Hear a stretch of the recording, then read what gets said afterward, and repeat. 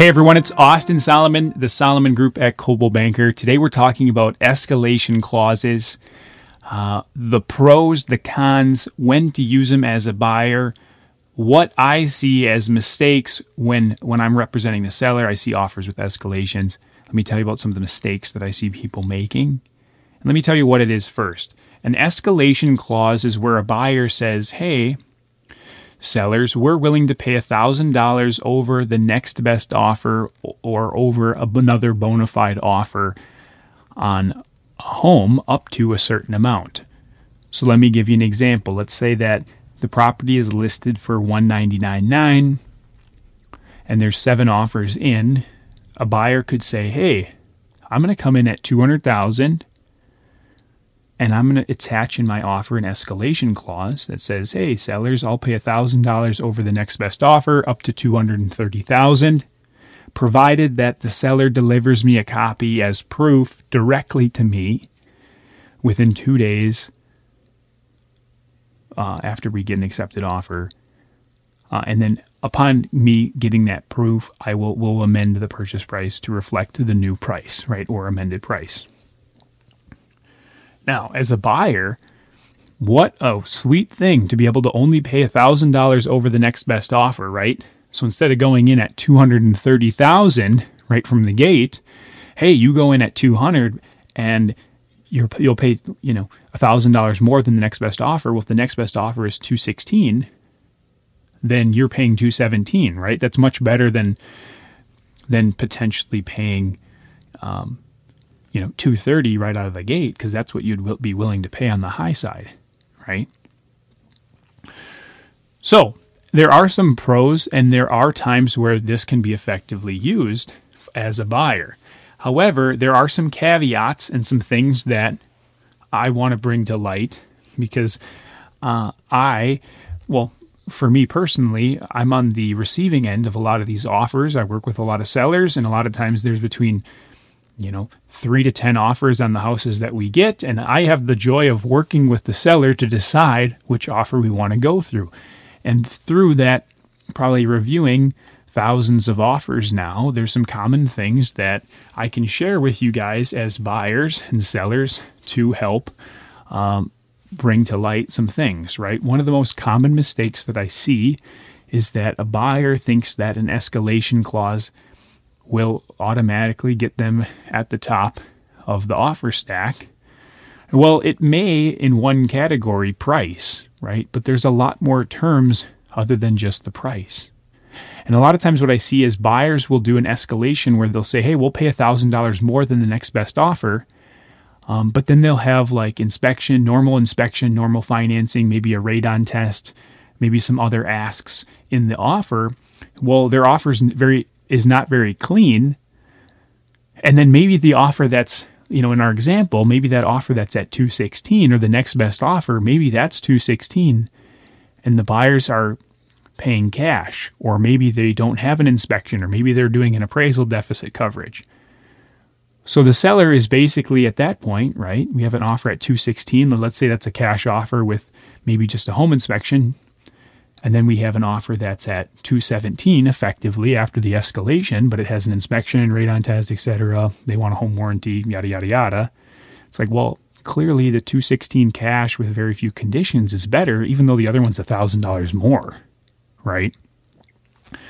So what do you do as a buyer? Well, the more terms that you have in your offer, the more negatives, the bigger you have to make your escalation amount. So maybe you're saying, well, I'll be willing to pay $10,000 more than the next best offer. Well, obviously $10,000, that's a bigger difference, right? Maybe then that $10,000 is making up for some of the differences in terms. So in a sense, going back to our example, maybe you have a $216,000 cash offer with few conditions. Now your offer is $226,000, right? Now that might be like, well, hey, as a seller, which one do I want? Do I want to kind of gamble, or do I want the more certain route? Then you have a better chance of getting it, right? Okay, so that's kind of a little bit of little bit of talking about how sometimes I see it misused or maybe not fully thought out, right?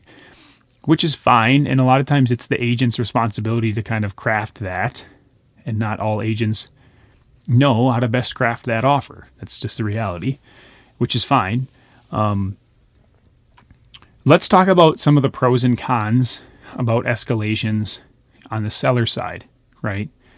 Sometimes escalation clauses are not viewed as being a great thing from a seller, because a seller may view an escalation as, well, hey, I don't know if that's necessarily fair for someone to do that, right? Like we have these other 5 parties that just put their best foot forward right from the gate, and then this one person that said, well, we're willing to pay, $1,000 more. Some sellers are like, yeah, I don't know, that doesn't seem right to them, right?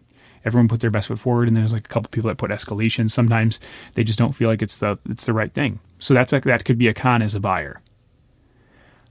As a seller, there's a larger step or another larger process that goes into it. And that is, how do you show proof of the next best offer?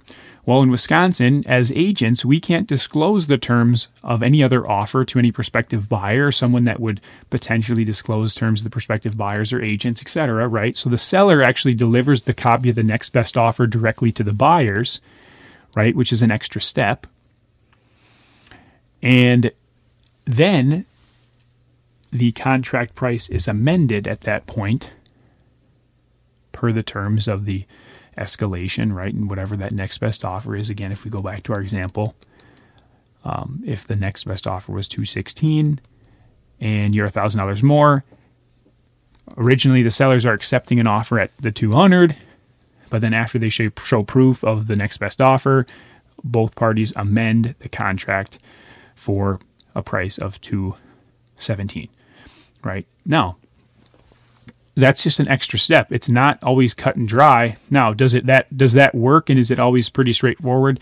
Most of the time, yes. But what if there is a discrepancy in that process? What if the buyers don't sign the amendment, right? There's more to it. What if the buyers felt really good about it at $200, but now since they're escalating at $217, maybe they have some cold feet, right? There's more to it than just, the straight up form. And sometimes that extra piece can make a seller uncomfortable, which would be a downside for a buyer. So sellers, is it something that you can feel comfortable, taking an offer with an escalation? Yes, I think it is. And as long as they're well drafted, they're pretty straightforward, and they're relatively easy to navigate. As a buyer, is it something that you can use as in your tool belt? Yeah, it is. But keep in mind that just because you're the highest price, a lot of times in this market especially, doesn't mean you're getting the house. And I think that's the issue where a lot of agents don't understand, is that the escalation clause almost creates the wrong mindset for a buyer, and it gives them, because they have that escalation, they think they have a good chance of getting it. Well, it's not always the case, right?